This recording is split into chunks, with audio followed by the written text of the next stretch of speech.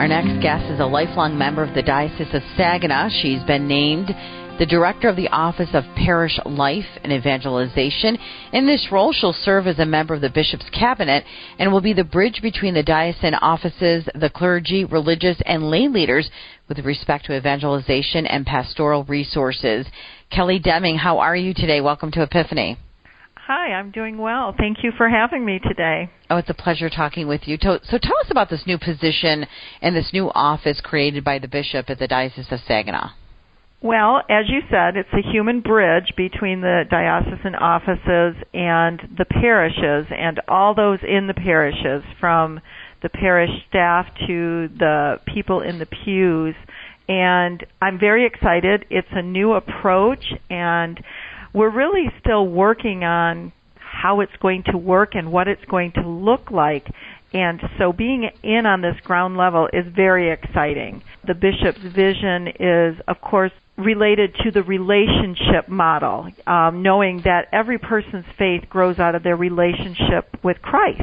And so because of that, we are developing relationships with the people out in the parishes that are, for lack of a better phrase, out in the field, out in the trenches, actually being that face of Christ to everyone that they meet. And our role will be to help empower them. So, Kelly, you've been a lifelong member of the Diocese of Saginaw, but what led you down your path to this particular position as the Director of the Office of Parish Life and Evangelization? Well, hindsight's 20/20. I've been led by Christ this whole time, but the different things that I have done in my life, I went to All Saints through 12th grade, graduated from there, and before that St. John's in Essexville, which when they had the school, through 8th grade. And so I was steeped in Catholic life my whole life, my siblings and I. And when I graduated, moving to Midland and joining the parish in Assumption, where Father Du Russell was the pastor, and through his encouragement, I became involved in the lay ministry program here at the diocese and became commissioned and began ministering in the parish as a volunteer and different areas, liturgical, youth ministry.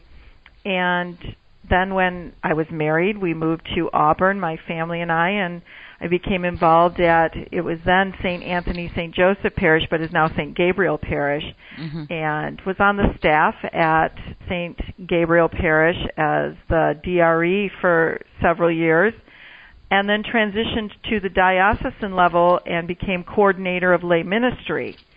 And this new role is really a natural progression of that. And as I said, looking back, I see in each transition and each change in each area that I was gifted to be a part of, God had been silently working in my life and developing the charisms and the gifts that are needed to fulfill each of his ministries that he's called me to. And through an active prayer life and just through the interactions of my family and other ministers, I've been honored to be able to move forward into this position. Yeah. And so what was going on that the Bishop saw the need of this office? Because we know that evangelization is becoming more and more important across the country and the world to bring others to Christ. And so this is actually a new position for you, but it's actually a new office from what I understand with the diocese, correct? It is, absolutely, it is. And again, it's that Bishop's vision of us being able to empower the parishes, us being able to accompany them and to give them the resources that they need and to help them to, as you said, evangelize or re-evangelize and help bring people into that deeper relationship with Christ so that they too then become excited, and by the way that they live their lives, they are evangelizing. When I was the coordinator of lay ministry, I often said that when the person goes through the formation, if the formation is done correctly and the person embraces it and it becomes a part of them, we are evangelizers just by our actions and the way that we live and interact with every single person. And I believe that is what the bishop is hoping will happen. Again, we're at the very early stages. I don't even have the whole team in place yet. So I would love to have this conversation in 6 months or 9 months again with you of what we've been able to do in that time period. We're still in the vision area and the planning, and it's just very exciting because the Spirit is working in our diocese. And to know that and to be a part of that is just very, very exciting. And I am fully on board with the bishop's vision of the relationship being the core to bringing people to Christ. Mm-hmm. Well, we definitely know, Kelly, that the priests and the clergy can't do this alone. The religious can't do this alone.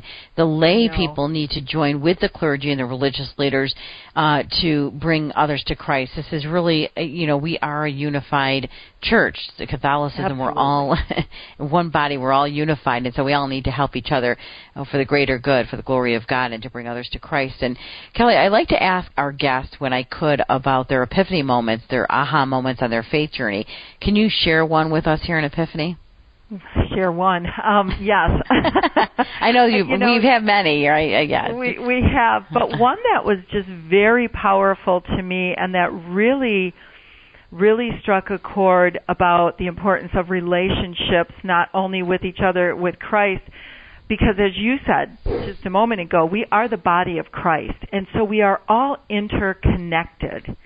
And back in 2014, it was Thanksgiving weekend. It was the day after Thanksgiving, and I was awoken by my youngest son, Thane, coming in and saying, "Mom, something's wrong with Jarrett." Jarrett is my middle son. And I said, okay. So I got up, and Jarrett was experiencing chest pains, 15 years old, experiencing chest pains. And within 45 minutes, we were at the ER and in an ambulance heading to the U of M. He was diagnosed with myopericarditis.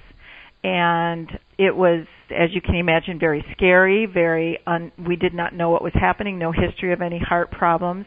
And en route, I had contacted Pat Preston here at the diocese, who was a big part of the lay ministry program, and I asked her if she could notify the lay ministers so that they would understand what was going on and that they could pray.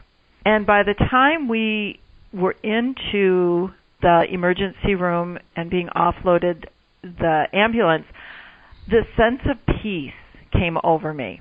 And the sense of calm. And Jarrett said he felt it too. It was like all of a sudden we were in this bubble of care. And I'm sorry, I'm tearing up.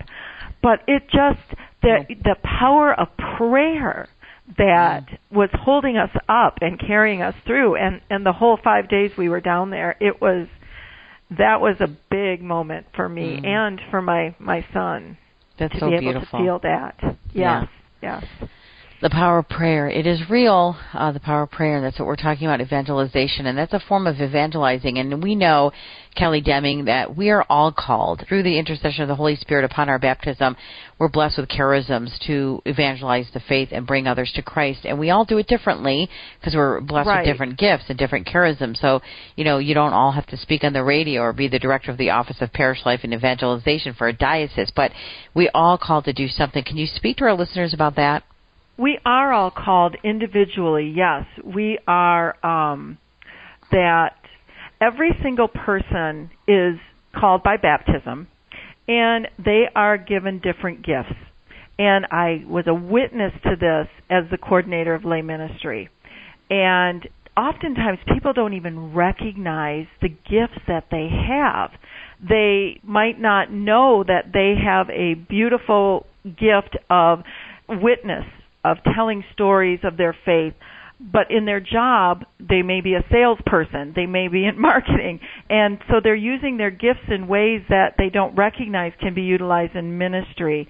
The gift of listening is a profound gift that ministers, not every minister has that, but to be able to really listen to people and to hear what they're saying, and not listening to give them an answer, but to really listen what they're saying is another gift. And again, it goes back to what you said about the body of Christ, that we all are a part of that, and we need the eyes, we need the ears, we need the hands, people that are gifted and the ability to build and to use their hands in ways that they're constructing things is another beautiful gift.